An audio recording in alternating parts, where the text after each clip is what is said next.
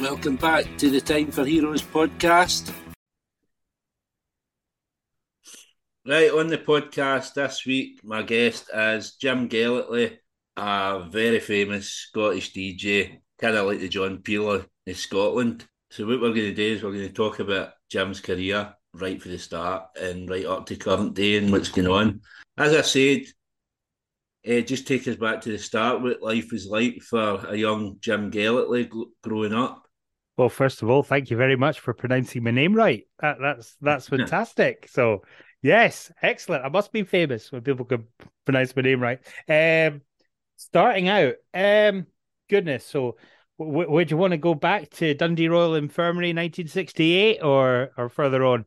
Yeah, so growing up in Dundee, then what was that like? Well, I don't remember that much really about my childhood.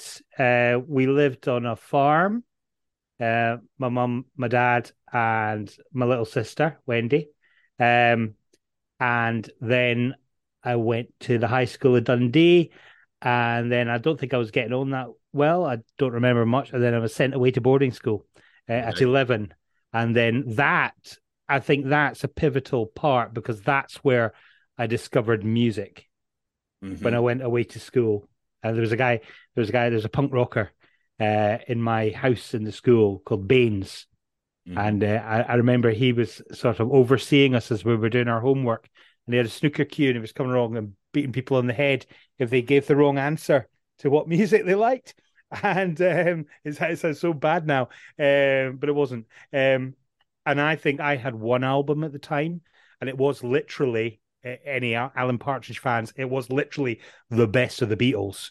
I think it was called Beatles Greatest or something. I was like a white vinyl, not that white album, but another one. It was pretty much the best of the Beatles. So I said that, and I got whacked over the head.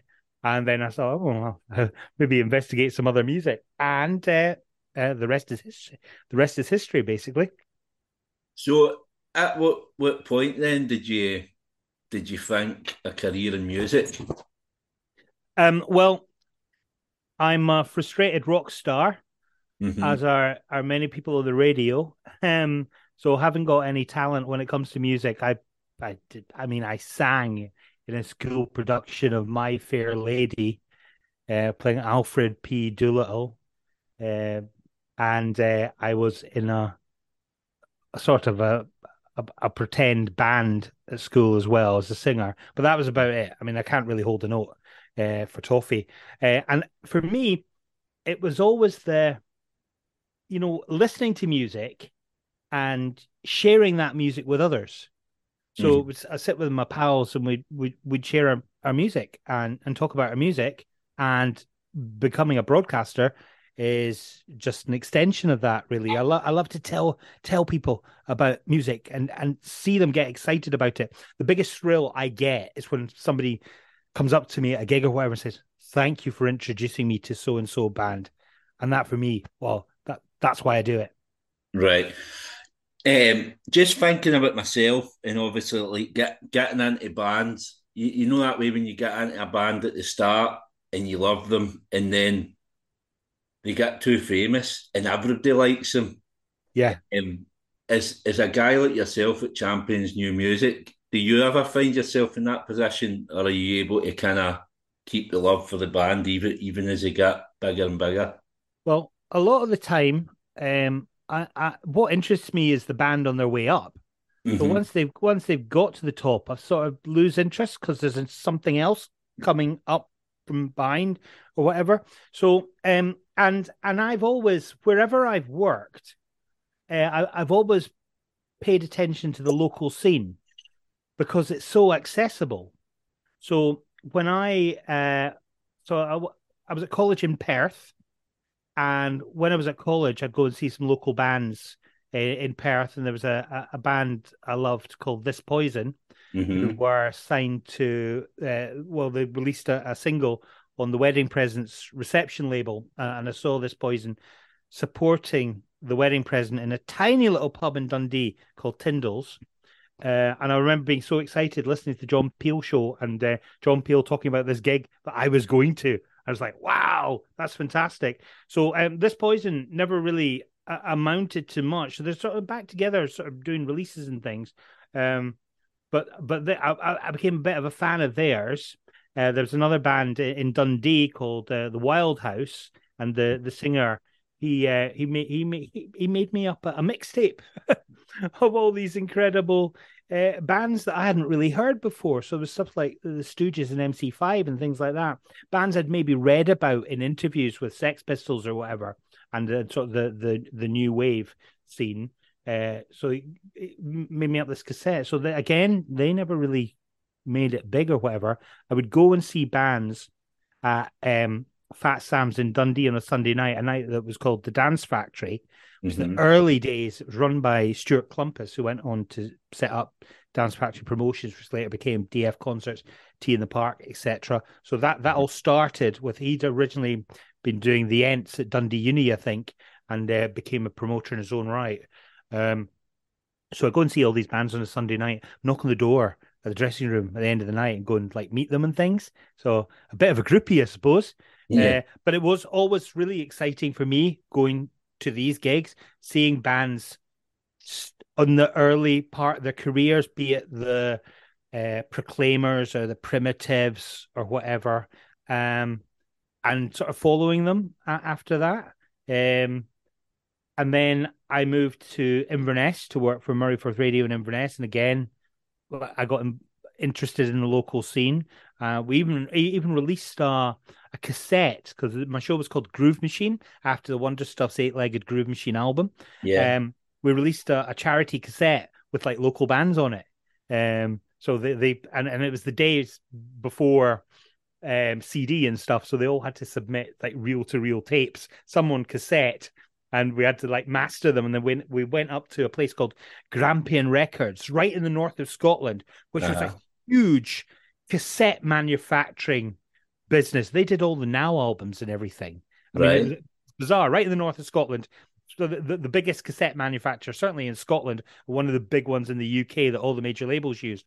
So went up and watched how a cassette got made, and that was really, really exciting. And then after Inverness, I moved to Aberdeen for a while again, got involved in the local scene. And by that time, I was in the position I could play some of these acts on the radio. So I was excited. We did a couple of A&R showcases in a nightclub in Aberdeen as well. It was one of those that I met my wife of 25 years.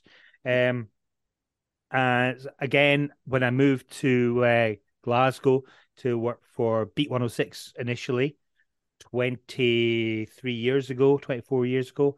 Again, got interested in the scene down here, and the radio stations covering Glasgow and Edinburgh. So it's pretty much anything from Scotland was catching my attention. Suddenly, the pool of music became a lot bigger, and people Uh-huh. often say, "Oh, well, why do you only play Scottish music?" I don't only play Scottish music, but it gives me a focus, especially on the show that I do on Amazing Radio. I bill it as new and emerging music from Scotland and beyond. You know, a lot of these bands are on my doorstep. Why shouldn't I be promoting them? That's the way Yeah. I see it. And for me, it's really exciting to see them sort of emerge and come through. And yes, sometimes get to the next level, which is fab. But even if they don't get to the next level, it just means everybody else was wrong and I was right. Hmm. So obviously in back then, like Inverness, was that your first job? Well, yeah. So I would say it was eventually. I went for a couple of weeks' work experience and stayed for a few years. And after a while, I got a job in the office, Right. filing stuff. And then from there, I got a job in commercial production, just sort of helping out making the adverts. And then I was off. I was making demos because I was using the time that I was there to learn and to make demos. And eventually, I filled in for somebody and did the rock show as a fill in, and then eventually got my own show. As a sort of volunteer presenter, because the presenters Mhm. in the evening weren't paid at the radio station, and that sort of led on, and I got to do a few cover shifts of like the afternoon show and things, which was weird. I Right. remember Iron Maiden, "Bring Your Daughter to the Slaughter" was Yeah. number 1 in the charts. So I thought it'd be all right to play it on the afternoon show. It wasn't. Because that was the day before these radio stations were playlisted.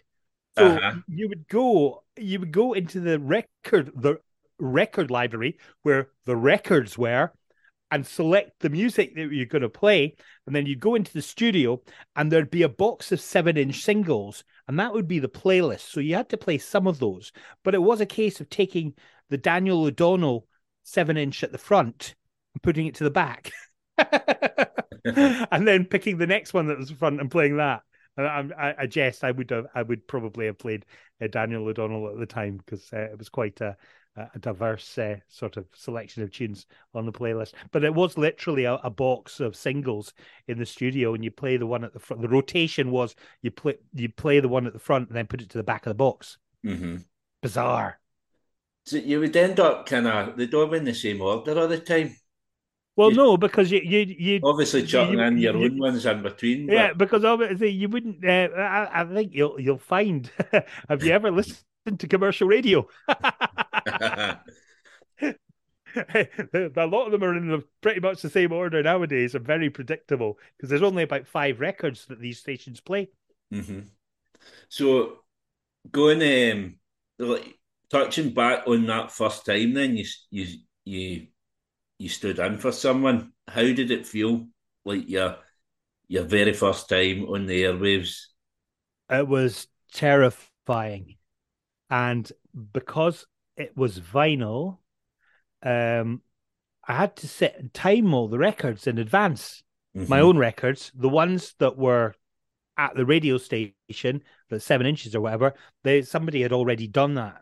So they'd written the time on it, which was fine. But my own ones that I was playing, I had to sort of time it, a stopwatch, see how long it was. And it was coming up to the 8 o'clock news. And I think it was Teenage Fan Club or something. And it was about 40 seconds short. And I just rambled on. It was just so embarrassing. I said, "Oh, we're coming up to the news now. It's nearly 8 o'clock, and after the news at 8 o'clock, I've got more music, and I'll just speak a little more because we're nearly at 8 o'clock." And yes, it's 8 o'clock. Mary Firth Radio. This is the news. It's Howard Hughes. Eh, so obviously, then you said you were doing like the rock show. At that point, you kind of came onto the rock show. Well, I was doing I filled in on the rock show, and then I started. Then actually, a mate of mine called Gregor was doing a show called the Headbangers Show, which is a metal Right. show. So actually, my first regular gig was he decided that he didn't like metal anymore and was into REM and the Smiths, and I was into like Nirvana and Dead Kennedys and stuff, which metal fans hated. It seems bizarre now because like Nirvana are seen as this classic rock band now, but not back then.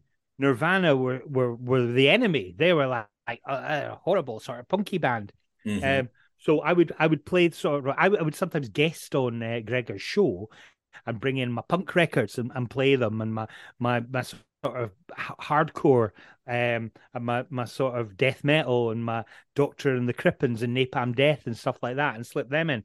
And eventually, when Gregor decided he didn't want to do the show anymore, I started doing the Headmanger show, and not quite to my tastes, but I did enjoy it.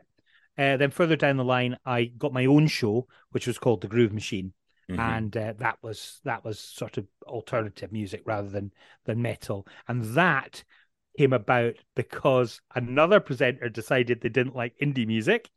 If I remember correctly, and he started to like dance music. As a guy called Darren Young, who Uh-huh.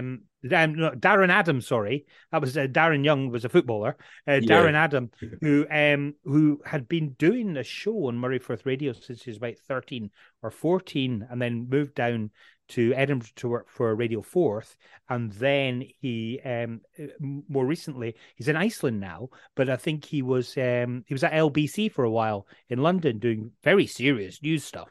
Hmm. Amazing voice, Darren's got. But no, so when Darren sort of left the indie stuff aside because he was getting into dance music, I think I might have stolen his shot, his slot. I think I'm not quite sure. It's so long ago, Uh-huh. but yeah. So then moving from Inverness to Aberdeen, what was it? The same sort of music, the same sort of show you were doing in Aberdeen? The first show that I did in Aberdeen Uh-huh. was the rock show. Right. It was holiday cover for a guy called Dave McLeod, who Dave McLeod for many years he moved out to London, became a voiceover on Channel 4. And Right. you'd always hear his voice, an amazing voice. But he was into his rock music, so that was my first slot. But I actually moved to Aberdeen to be an engineer rather than a presenter. I was on loan from Murray Firth Radio to North Sound as an engineer. And I mean, I still to this day can't wire a plug or anything. But in those days, commercial radio had a lot of speech shows. So Mhm. basically, I was what's called a tape operator. So for the evening recordings of speech shows like the business show, the motor show, the holiday show, I would sit, press play and record and onto big reel to reel tapes and do any editing and stuff like that. So it was more that sort of thing. Right. Um, and eventually I made the decision that I would stay in Aberdeen. It was a job came up as a sort of assistant commercial producer, helping make the ads. So I moved lock, stock, and barrel through to and eventually gave. I was still going back and doing shows in Inverness, Wonderful. but I moved sort of full time to Aberdeen and stayed there for about 9 years, and eventually started doing a show. At this point, still not making a living from being a radio presenter. I didn't start making a living as a radio presenter until North Sound split frequencies into the FM service and the AM service. So you had North Sound 1 and North Sound 2, and I got the evening show on North Sound 1 with playing sort of new acts and pop stuff and new music. So, for example, I'd have an interview with um, Nirvana one week and the Spice Girls the next. I think I Right. did an interview or Boyzone or whatever. I think I did an interview every single day on that show. But I mean that was when it split frequencies. That's when I was finally making a living out of playing music. Prior to that, I mean I had to get because the commercial production work dried up, so I had to get like a proper job for a wee while. So, but it was a great job. I worked in One Up Records in Aberdeen, in Belmont Street, in Aberdeen. Originally in Diamond Street. Actually, it was in Diamond Street at the time in Aberdeen. So I worked behind the counter in a record shop. And if anyone's seen the movie High Fidelity or Yeah. Empire Records, it's like that times 10 working in a record shop. Just crazy characters. Met so many amazing people there. How does obviously you said about your interviews back then? How were you conducting your interviews? Obviously, we didn't have Zoom. If you're up in Aberdeen, I'm assuming you're not travelling there to interview these guys. So is it all done over the phone? No, no. Folk would go on radio tours. They still do to an extent, but not as much. Because when ISDN came in, that everybody just sat in a studio in London or sat in a hub. So they would come to Glasgow, for example, and sit in Radio Clyde and do the interviews with all the Scottish stations from Glasgow. But no, I mean, the Spice Girls came into North Sound. Did they?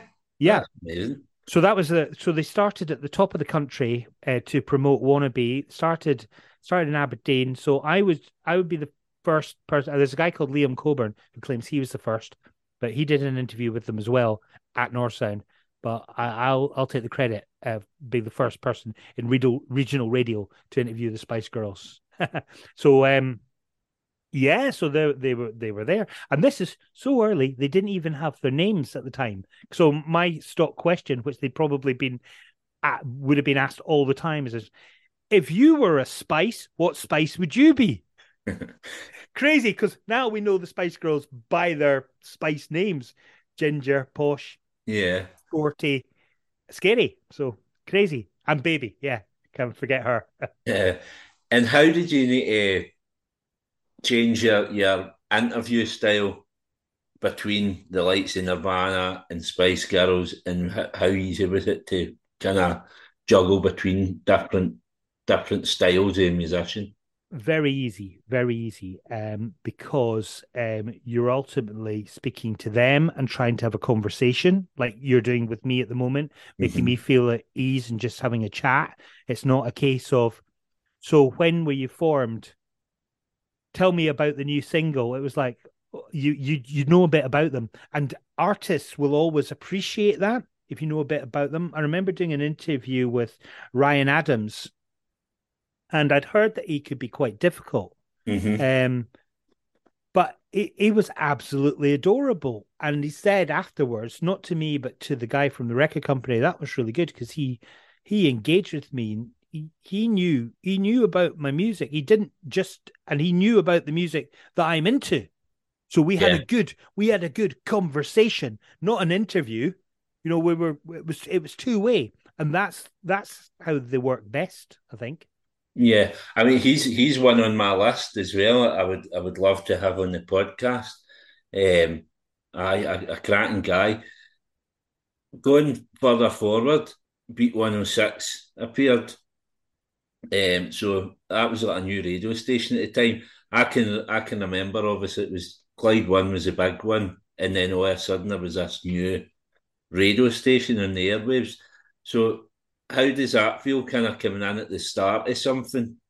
It was very exciting, and there were big idea. I mean, one of the first moves they made was to poach the breakfast show from Glide One. Hmm. So George Bowie jumped ship from. People don't remember this. He wasn't there for very long because he went back because it's for some reason his DJ gigs dried up, and that's obviously a big part of his income. But no, George Bowie jumped ship from Clyde to come to Beat 106 to do the breakfast show. So it was pretty incredible, and it was amazing to be at a radio station right at the start. It was. I mean, I only lasted. Yeah, you weren't there long. Yeah, I didn't last long at all because they changed they got taken over by sort of Capital, and the guy Richard Park who'd have been at Clyde and he was the headmaster in Fame Academy, the Yeah, TV yeah. talent show. He came in, spoke to everybody, and said, all right, yeah, your jobs are all safe. I was out the door the next week. So I went down to London for 6 months. But when I was in London, I met the guy that was running Beat 106, and he says, why don't you come back and do some shows for us 6 months later? And I said, yeah. So I started this was, and it was bizarrely, it was at the XFM Christmas party that I bumped into him, Right. and so I started commuting at the weekends back to Scotland to do a show. I mean, nowadays you just do it in London, send it up the line or whatever. But I actually came back, flew up like Ryanair, 30 quid flights or whatever. Conveniently, I would tie it in with the football as well. Uh-huh. So I'd say, oh, I'm coming back to see the family. I'd do some radio. Um, so initially, I think that's was why I was coming back. But then I was like, well, I'm coming back to the Scotland at the weekends anyway. So no problem. I can start doing the show. So, and then when Pure Mix, the company I was working for in London, which was like an on-demand streaming radio service, I would sit in a room recording links for various radio stations, and people Right. would go on this website, puremix.com, and it would ask them, do you like this? Do you like this? You tell them, and then it would gear a radio station, it pretty much like Spotify, a playlist you want, but it had presenters on it, which Spotify now can do as well through AI, which is very scary. But I Yeah. would I would sit in a studio, and 1 minute I'd do, you're listening to pure smooth jazz. And the next I'd be doing some metal or some. extreme hip hop or whatever, where they were full of motherfuckers, you know what I mean? Which you couldn't normally play on the radio. And Pure Mix was such an amazing idea. The website was a lifestyle website as well. I'd be writing for that. I would be doing a new music show as well that would be on a loop. So I would record it, but there was no start and end. Mm-hmm. So it would be looping. So someone would join it and they'd listen right to the end until it got back to the bit they started again because it was just on a loop. Bonkers. Um, but because the take up of broadband, we were still on dial up then, wasn't as fast as expected. It didn't work out, Mm-hmm. unfortunately. But when that fell, I mean, that was backed by millions by Chrysalis. When that fell apart, I came back to Beat 106, and they created a show for me like midnight till 6 a.m. or something like that. Which is Uh-huh. brilliant. I mean, people were listening to the radio at that time, and the response was great.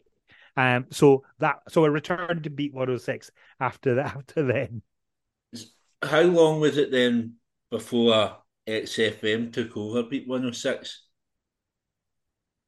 XFM. Well, what was happening is Beat 106 had started off as a new rock and indie station, Mm-hmm. and then it became more of a dance station. That was one of the reasons I was let go, is because the evening show became like dance shows with Uh-huh. Colin Tevendale and Trevor Riley.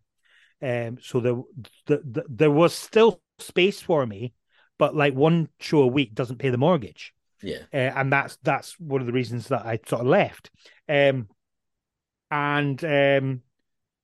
what they found was the perception of this bang and dance station was it was a bit neddy, which the advertisers at the time didn't like. I mean, some Right. some obviously did, and it's funny because people still love Beat 106. And there's a new my mate Richard, who worked at Beat 106 as the original sort of head of music. I mean, Richard has said there is a Beat 106 Scotland that exists as an app with Right. streaming music with a lot of the original presenters doing shows, so people can still get Beat 106, albeit slightly different. Yeah, so it became more of a dance station, but they decided they wanted to attract a different demographic, so they wanted to have more rock. So they sort of relaunched it a wee bit as more of a rock station. Beat 106, people don't remember this because it wasn't particularly successful, and eventually they were looking at selling it, but instead they decided to rebrand it as XFM, which was another of their stations, and I was over the moon because XFM was my dream gig. It Mm-hmm. was the station I had always wanted to work for. I still have the rejection letter from the original boss, Sammy Jacob, when XFM first started as a full time license in London. So to work for XFM was just amazing, and I did some collabs as well with John Kennedy, who's still on Radio X, does his Uh-huh. show, and we went and did sort of live shows from South from a hotel room in South by Southwest in Austin, Texas, and stuff like that. Just amazing to be part of XFM, and then and then they rebranded it to Galaxy. Was it Galaxy? I think. Yeah, Yeah. and I mean, then by yeah, all and then accounts, and now it's Capital, yeah. basically. So By all accounts, XFM it was a bit mad. I've seen the documentary Kick Out the Jams. yeah, Um, which doesn't really start on it doesn't really include the period that XFM Scotland exists. It was interesting because I had totally forgotten that mhm. when Beat 106 applied for a license originally, was it Beat 106 or was it prior to that? Anyway, originally, XFM, Chris Parry, who features in the documentary, and I think Alan McGee was involved as well, and that's talked about in the documentary to Uh-huh. bring XFM to Scotland. They didn't get the license, but I mean, absolutely fascinating. That's before XFM Scotland became a thing, and to be honest, by the time XFM Scotland existed, the original ethos of the original XFM, which is featured in the documentary, Hmm. had gone probably. It was a Yeah, bit more because I mean that become a didn't bit more last long corporate. anyway, didn't it? No, like those a lot of the original ones on XFM didn't last too long. I had Simon Williams on the podcast Ah, yeah, a good few episodes ago, and obviously he had a show yeah, kind of like the evening session. Obviously, he was yeah, pals yeah, with Lamac, and mm, they kind of tried to pair them off against each other. But yeah. again, he Well, I didn't. mean, only John Kennedy remains from. I mean, John Kennedy, is incredible. I mean, I love John.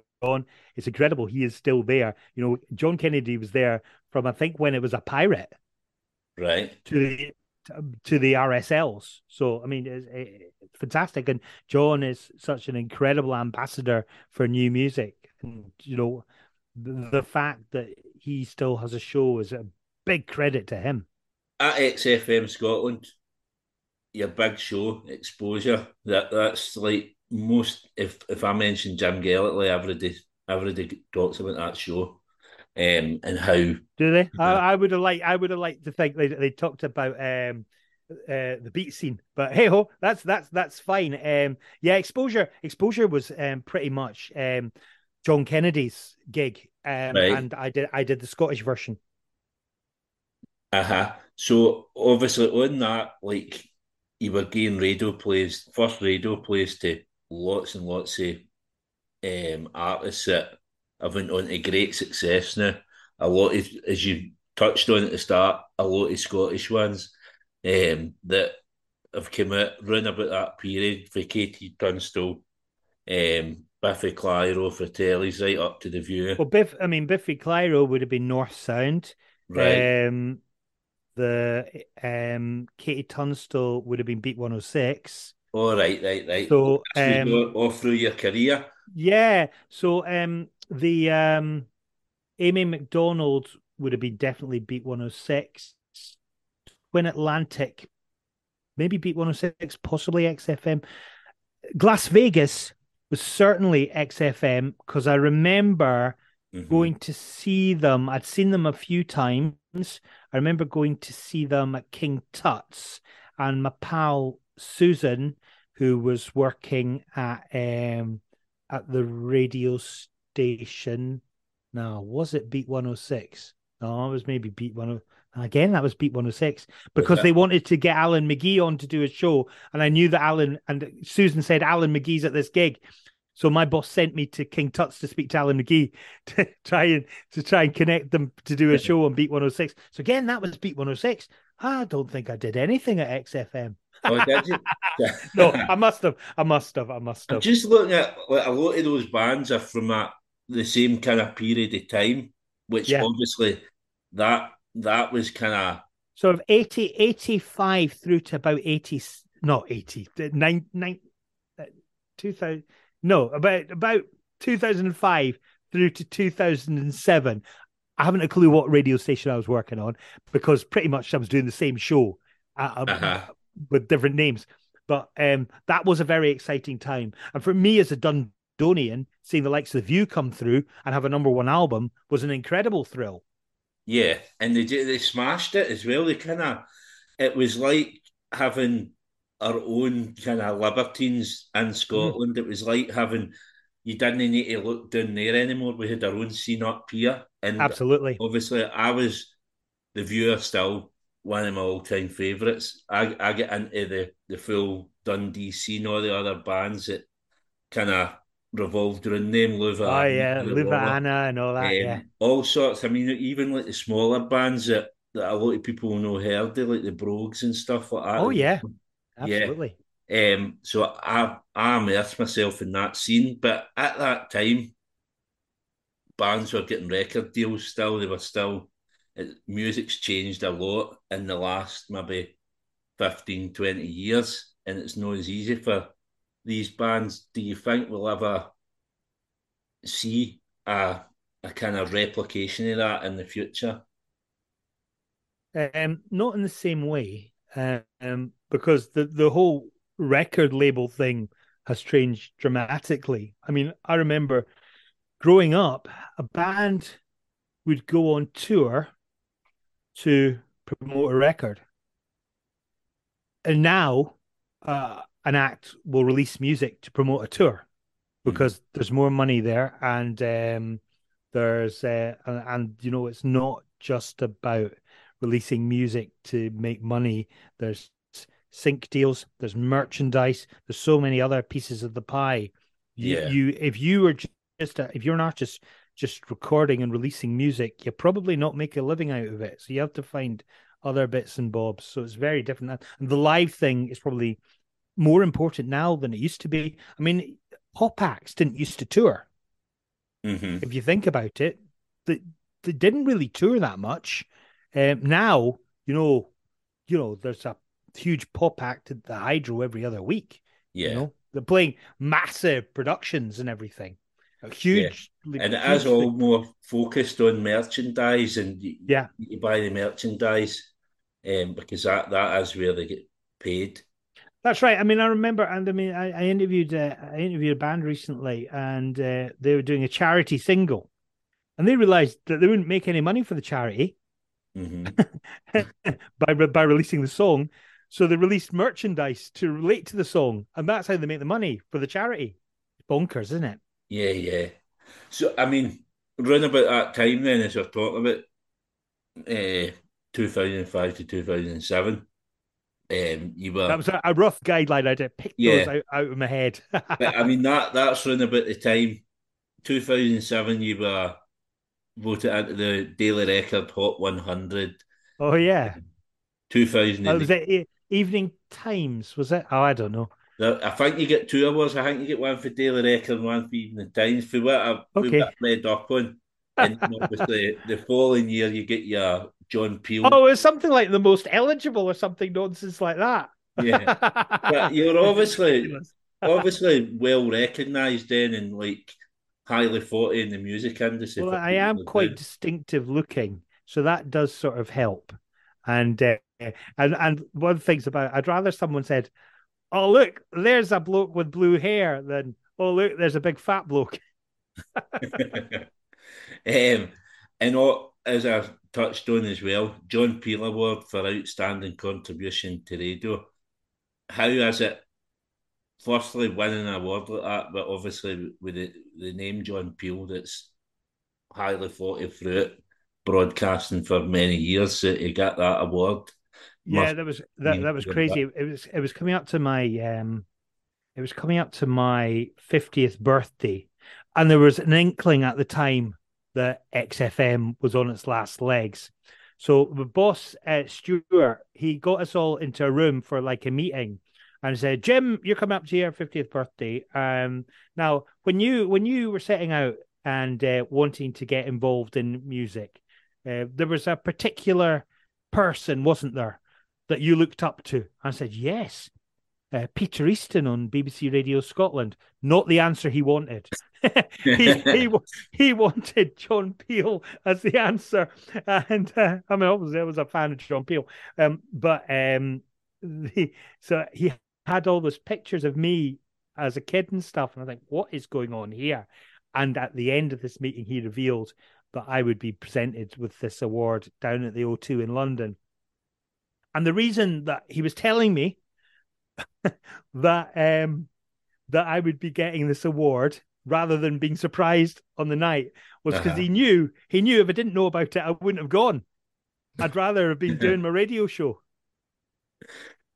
So I mean, I went down. It was at the Indigo 2, sort of the sort of little nightclub. Well, it's not that little. It's probably bigger than any nightclubs in Scotland. At the O2, and it was this music and radio awards by the Radio Academy. So there were lots of different awards being handed out. I mean, before I got my award, Gary Barlow had received one for like Song of the Year or something. So I go up and get mine. So it's Nimone from, I think, she on Six Music. yeah, She sort of introduced it and pronounced my name wrong, of course, unlike a professional like yourself who yeah. does this, who knows.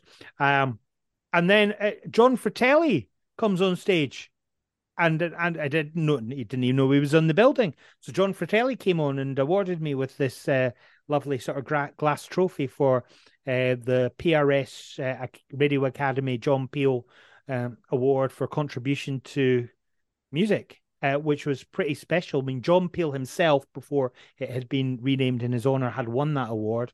But Uh-huh. it's just a list, a who's who of radio legends. I mean, of that list of people who'd previously won it, like I don't know Kenny Everett, Tony Blackburn, and the likes. I and John Peel, of course. I was probably the only person on that list that I hadn't heard of. Right. But I Um, mean, what an incredible honor that was, just to be in the mention the same breath as some of these people, just amazing. yeah, it's brilliant recognition for all the work you've put in throughout the years. I seen a video. It was on YouTube. I don't know if they played that at the awards ceremony with Snow Patrol and Oh KT. yeah, yeah, they did. Yeah, Yeah, it's funny because Amy McDonald is so computer literate and brilliant on social media and Instagram and videos and stuff. Amy McDonald had been asked to do a video, but she couldn't work the video camera apparently. So it's I think it's Biffy Clyro, Snow Patrol, and Katie yeah, Tunstall that's that are it. in that Biffy's the other one. Yeah, yeah. video. Yeah. Um, so after that, obviously you've had lots of different radio stations going forward for there. Radio Scotland, Clyde One, Amazing Radio. Um, Amazing Radio actually is the one that I probably worked for Amazing Radio for longer than any other radio station, uh-huh. which So is bonkers. how does it how does it work? Just kind of jumping between these radio stations, and do you find differences? What are the differences between each one?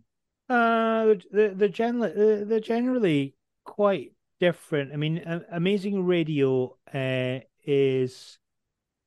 I mean, I'd have to go right back to my Murray Firth radio and my North Sound days when I did a show where I got to pick all the music.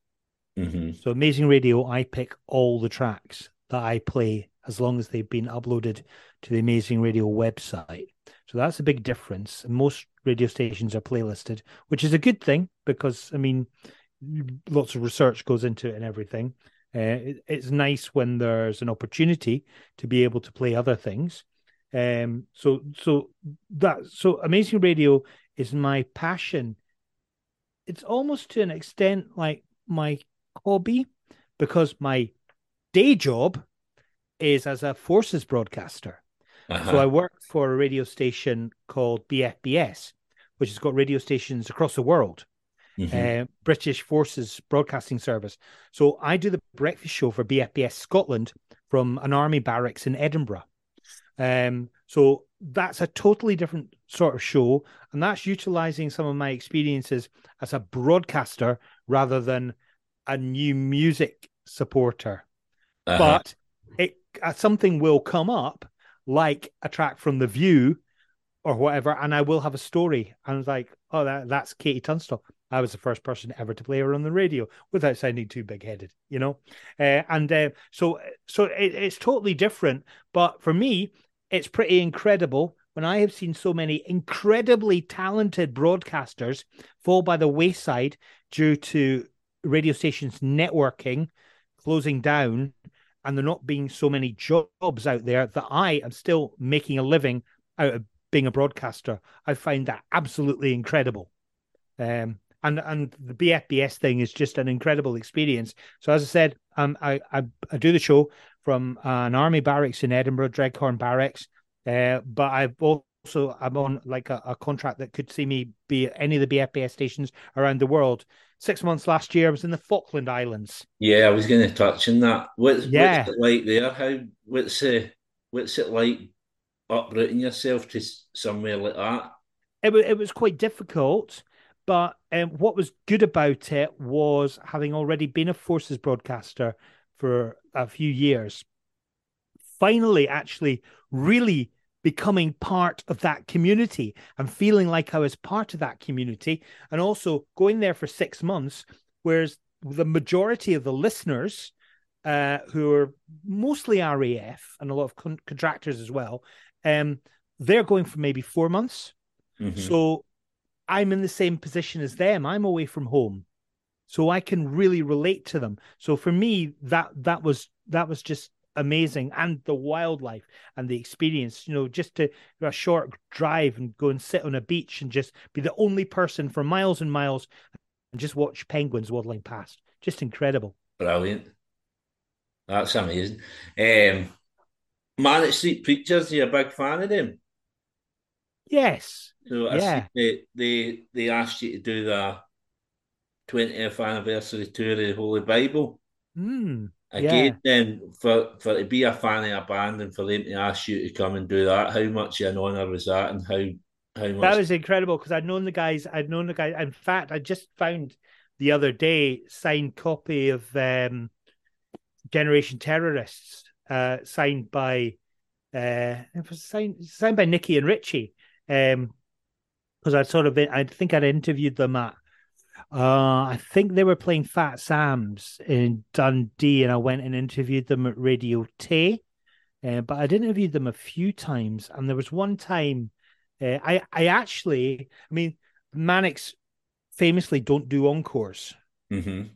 They did once, and I was there. So they played the Marquee Club in London, and it was just round about. I think it was possibly when You Love Us came out the first time before it was re-released. Uh-huh. So they did this gig, and then they went off stage, and then the PA started playing music again. It was like I think it would have been Guns N' Roses or Public Enemy because they were their two favorite bands. And then awkwardly, people were chanting to them to come back. They came on and did an encore, and it was probably they shouldn't have, but I have seen them do an encore. And I was the one is bizarre because one of the biggest supporters in the mainstream press of Manic Street Preachers, and they were getting NME stuff and things. One of the biggest supporters in the mainstream press was the Daily Star Yeah. of all newspapers in their like pop column. And I was sat there. I had a big fake fur coat, my sort of hair. Um, I had Doc Martens, fluorescent Doc Martens, one pink and one green. And I was sat on the stairs, a Daily Star photographer wanted to take a picture of me as a Manic Street Preachers fan and what Manic Street Preachers fans look like. I've never seen these photos. So I'd love to see the photo if it existed, but no, that was pretty special. That really was to do that, to be asked by the band, and then get this even more bizarrely, a bump into Ian Rankin. Uh-huh, the writer. Right, so I bumped into Ian Rankin and I was chatting to him. Yeah, I mean he knew who I was, which I would just blew me away. And then I ended up taking Ian Rankin backstage to introduce him to Nicky Wire. Brilliant. Isn't that mental? Yeah, yeah. That's a really good story, I'd man. forgotten about that. But we're going towards the end of the interview, obviously. Back at that time when all these bands were out, obviously you had your evening show, and you had Vic Galloway on like Radio One doing the Scottish, um, like the Scottish evening I session. first met Vic. I first met Vic when he came in with his band Miracle Head and did a session Right. at North Sound. So I'd known Vic for years. So when you were kind of on the radio doing the same kind of shows, doing the and like breaking new music, did you feel some sort of competition between each other? No, no, never, never. Because Vic's a you're both pal. doing the same thing, aren't you? So you're both in it. Yeah, but the more people doing that, the better. Um, no, I mean, I mean, I had guested on Vic's show on. He'd obviously done the Radio One show. His um his Radio Scotland show, I think if I remember correctly, he took over from Peter Easton, who was my hero. And I was on the last ever show that Peter did, I think. which came from Aberdeen, and I was a guest. And I think Vic was in Aberdeen at the time as well for some event that was going on that I think I might have been involved with, like a showcase event. I Hmm. think it's sketchy. It's a long time ago, but no, I mean I've done a lot of stuff with Vic over the years, like panel discussions and all sorts. Yeah. Yeah, I kind of thought that with the answer. I kind of thought you are both in it. You are both doing it for the love of music. So there isn't really We're competition. both public schoolboy punk rockers. Yeah. Kind of before we touch on your heroes, obviously, how do you feel now? What's the state of the radio industry now? With obviously the competition, Spotify. What's the How do you feel things I are mean, going on that I front? don't. I mean, I I think people still like a voice, and I think radio stations make a mistake by being heavily playlisted Hmm. without a point of interest. And this is where I think radio stations, especially community radio stations, have the upper hand because they can introduce people to things that are a bit different and curate it in a different way that maybe Spotify can't. Whereas Clyde or Forth or whatever, who are doing a brilliant job and are hugely successful, they are basically portals for commercials and getting people to win money, playing some great music that people love, and some funny chat. Whereas from a point of view of being introduced to new music, that's where people like myself and Vic come in and have an important role. We'll never get the numbers that these hugely successful commercial radio stations or BBC stations like Radio One get, Uh, but we will hopefully, people will remember the first time that we played a band or whatever, or an artist. yeah, So I I think, mean, and it's totally different. I mean, Spotify is an amazing thing, and what it means, all the streaming services means that everybody's music is on the level playing field, sort of. It's accessible, not necessarily because we know about the algorithms and things, but back in the day, if I wanted to hear a piece of music, I'd have to go into a record shop and buy it. uh-huh, Now I can say, "Oh, have you heard about this new band? Blah blah blah." No. 2 minutes later, I'm listening to it. yeah. So obviously the radio still holds a great weight for these new bands. You see it all the time, new bands, and they'll always in their bio they'll say radio play. Everybody once played with John Kennedy. Obviously, Yeah, that's yeah. the great help. So, have you got any tips for new bands and how to go about getting radio play? You know what helps if you butter people up, because what we just I'll get, and it's often PR pluggers and things that are responsible for this, not the bands themselves. I mean, Hmm. I often do prefer if a band themselves get in touch than a plugger, because a plugger will come in with two big feet and say, "Hey, Jim, this is this great new act we're working. This is their debut single. They've been played by Vic Galloway. They've been featured in Zane Lowe on Beats, and they've been played by Lamac." And I'm thinking, yeah, and I played their last three singles. This isn't their first single, and you just feel off.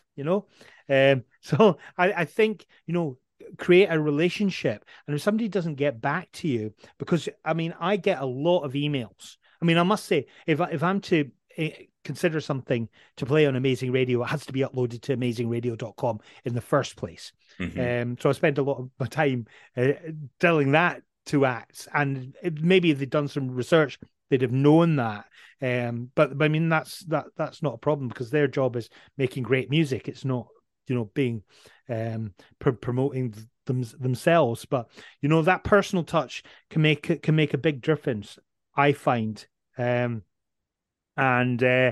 that's what I would say. And if somebody doesn't get back to you, it doesn't mean they don't like it. It means maybe it's passed them by. There's a band that I am playing on I played my show the past couple of weeks called April 4, Hmm. and they'd uploaded to Amazing Radio a while back. But I'm going through all the uploads, and all it said, well, it didn't have any information. It just said April 4, United Kingdom, and a couple of things. So if they'd even put where they were from in the UK, I'd have spotted they were Scottish, or one of them was Scottish, and that would set alarm bells, and I'd have featured their previous tracks because they're really really good, and I'm looking forward to their album and stuff. But Yeah, if the more information you can get, because often I'll get stuff sent. So, hi there, we are blah blah blah band. This is our new single. Do you mind playing it? If they said in their email, "Hi, we're blah blah blah band. We're from Dundee," yeah, rather than "we're just another band in the world," because I will make a point of an act that's from Scotland, giving that more. It sounds awful that I'm giving preference to bands for Scotland, but I mean there are so many bands in the world. I cannot physically listen to everything that's uploaded to Amazing Radio. So the more help you can give me by telling me where you're from, for starters, yeah, dropping me an email. Even if you're not Scottish, dropping me an email to say we've uploaded our song, think you might like it because we know you like blah blah blah blah. That sort of personal connection it's rubs my ego. yeah, Well, no, but it makes me feel good, you know, and that's good. You yeah. want someone, They you need want to put to a bit of somebody to you research want into somebody you. to be in a good mood when they hear your music, and the fact that you said, "Well, we really like your show, we'd love to be considered," does actually make a difference. And Mhm. I'm listening to it in a different mindset than, oh, bloody band haven't even told me where they're from. Yeah, that all They're sounds. expecting the world. They're expecting me to make them stars. Ha! Get lost. Yeah, and the No, more I sound info like that some sort of prima donna, don't I? that they give you as well, that you're able to kind of Oh, absolutely. put Because if out all the there. all the if the information that I have is the name of the band and the name of the song, Yeah, I have nothing. Where they're from is important. What gigs they've got coming up, maybe who they played with. I mean, I'm not interested in what their influences are and stuff like that. Maybe if it was recorded by somebody in another band or something like that, or record in the same studio where somebody did something else, or some little tidbit that will people that are listening will say, "Oh, that's interesting," rather than "that was this is." yeah, I mean, it is. There's nothing better than saying, "Here's an amazing piece of music. I'm not going to tell you anything about this band. Just listen to this. See what you think. I'll tell you more after the track." And just leaving it a total blank slate. Nothing better than that. But you don't get away with that very often. yeah. But yeah, that all makes perfect sense. Doesn't it? Perfect sense. So, we've done nearly an hour. It's been a pleasure having you on. The Dear. the last bit of the podcast, obviously, it's called Time for Heroes, and I asked my guests to pick four heroes to come for dinner, dead or alive, from whatever aspect of life you want. But yeah, Well, four heroes to come for dinner, why they're your heroes, and what are you cooking them as well. been thinking about this so much. And actually, Nicky Wire was on my list for a wee point. And I thought, yeah. But then other people came to mind. So this is my list. Mm-hmm. So first up is one of my all-time favorite footballers who played for Dundee. I was such a fan of this player that I wanted to name my son after him. The compromise was my eldest son is called Angus because we're from the Angus area Uh-huh. of the country, um, and his middle name is D. So that was the token hint at Dundee, and I was very annoyed when I bought a brick at Dens Park that they put the word D in inverted commas like it was Angus D Gellatly, like it was a nickname. No, D is actually his middle name, but no, I wanted to call him Darius. Now this it's just as well because this was just before Darius Dinesh uh, came on the telly on Uh-huh. Idol or whatever it was. So people would have just assumed that was why. But it was the Polish spelling of Darius. There's Darius Adamczyk, who played for Dundee and Polish international, went on to play for Rangers. Yeah. Didn't like so many players that played for Scottish clubs that got signed by the old firm. Just it never really took off and was an absolute legend for me. I remember a goal he scored against St Johnstone at McDermott Park, just like to the ball in his own half, right up. Whew.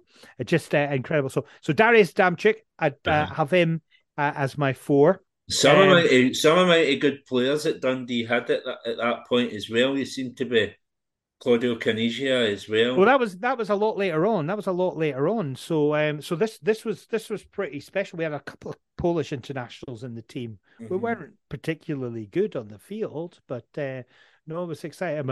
I mean, when all Raffinelli and Caniggia and everything played for Dundee, that was just a different level. Who So was it? Was it a Spanish one? Was it Caballero? Was he Dundee? yeah, sort of. I'm Argentinian. Yeah, Yeah, yeah. So yeah, a lot of yeah, a lot of incredible. Oh, Fabian Caballero, what a player! What a yeah. player, and Juan Sara as well. Oh, so many great memories. But we're on a roll now. We've got a great team, and my next one is actually a current member of the team, and that's Owen Beck, who is Right. probably the most exciting defender that I've seen for as long as I can remember. Welsh under 21 international, called up to the main squad recently. He sadly, I don't think we'll get to see much more of him beyond this season because he's on loan for Liverpool. Right. Um, just and actually, with Andy Robertson injured, I'm now worried he'll get recalled sooner rather than later. Just an incredible talent, and see, he's a defender, but see when he comes forward, wow! So Owen Beck is the second of my I'm going to picks. check him out as well. Oh yeah, no, he's absolutely incredible, Owen Beck. I'm going back a bit and something a bit more musical. So I'm not going with like John Peel or Peter Easton, who'd be an obvious one. I'm going for Janice Long, Right. because Janice Long had a great rapport with John Peel when she did the evening show. She did the slot that pretty much became the evening session further down the line. Hmm. The likes of Joe Wiley and Lamac made their own. But that slot was always had sort of interesting sessions and bands and stuff. So Kid Jensen, Mike Smith possibly for a while, Mark Goodyear too. I think are all presenters in that slot.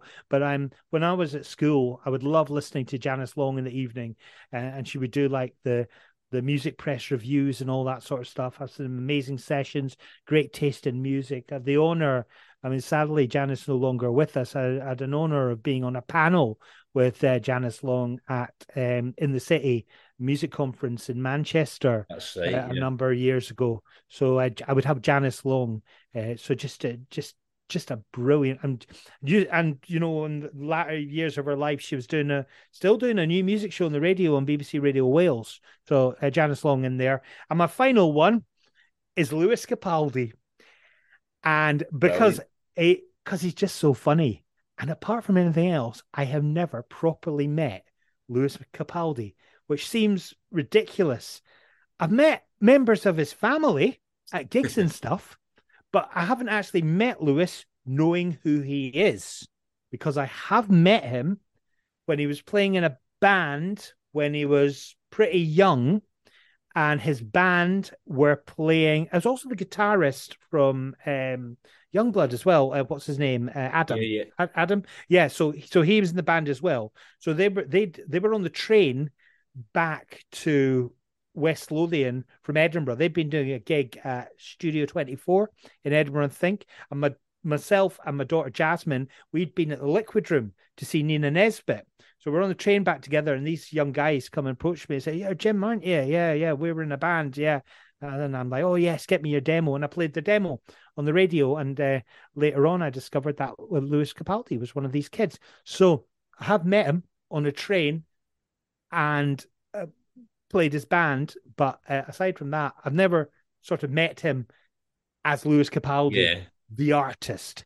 I did see his first gig at King Tut's when he played. I mean, he did. It would be round about the time he got signed. I think Hmm. his manager Scott invited me along to the gig, and he did Bruises, and it was just like that line. There must be something in the water was so memorable. I think he started off the gig with that, and maybe did it later on as well. And I came away, and I came away and thinking, wow. And then from then on, it was like anything from Bathgate. It was always that line of it's or Whitburn. There's always that line. There must be something in the water in West Yeah. Lothian, which has been used many and many a time. I was certainly when I was writing a newspaper column in Scotland's biggest selling tabloid.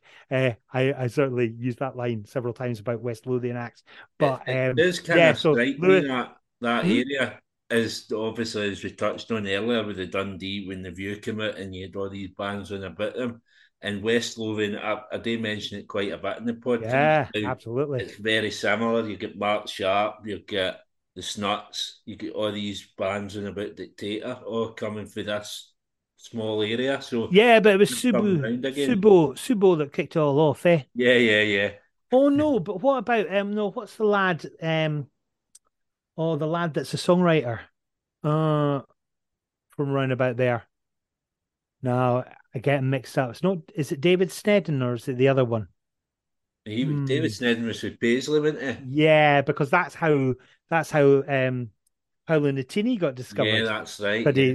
my mate Gav Pearson was hosting a night, and Paolo was I was hosting some at his school, and Paolo was late. Was that a Christmas So light singer son? They were turning on yeah, the Christmas yeah. light. Well, it was something I don't know, but Gavin got this young lad up to sing a song because David Snedden was late. So Yeah. oh, who was it? He's now a successful songwriter. Because he didn't want the limelight. He might have been on Fame Academy or something. What is his name? Oh, I remember his name. It was Liam Jackson. Yeah. Yeah, Leon Jackson. He's from like Blackburn or somewhere like that. Because I remember I once said to the Snuts, I said, "Oh, following in Susan Boyle's footsteps," and they're like, "No, Leon Jackson." Yeah. So last bit, obviously, so you pick your heroes. So what are you cutting them? Well, who doesn't like a curry? Brilliant. So I'm going with a curry, and to be honest, it's going to be quite a. See, I would like as a. I know I'm only allowed four guests, but I feel wrong if Candy, my wife, wasn't there as well, Oh, because you that's a need given. somebody to. Yeah, because you need somebody to do the dishes. I know. Oh, I'm joking. Is I'm she going to joking. listen to I'm this? joking. She never washes the dishes and she never does the cooking. I have to do that. I'm be cooking the tea tonight. But no, but it would be fairly mild and quite creamy because Candy doesn't like the spicy food. It doesn't agree with her. So yeah, so I'll do a wee curry, I think. Brilliant. And yeah, and it would literally not have a name because I would just chuck things in it. I get all the different spices and chuck them in, and hopefully it would taste all right, and a bit Yeah, of maybe they're the best ones. coconut milk or something, just to with a nice. And why is it you can't buy naans that taste like naans you get from the takeaway? Even you get, even if you get one from the takeaway and put it in the freezer and bring it out, it doesn't taste the same. It's incredible because you get all the different naans that you can buy in the supermarkets. None of them are a patch on the ones that are actually made in the wee takeaway up the road. Yeah, So yeah, so I would maybe invest in one of those oven things that the naans are doing. That they throw the dough against the wall of it to make the naans. I'll invest in one of those.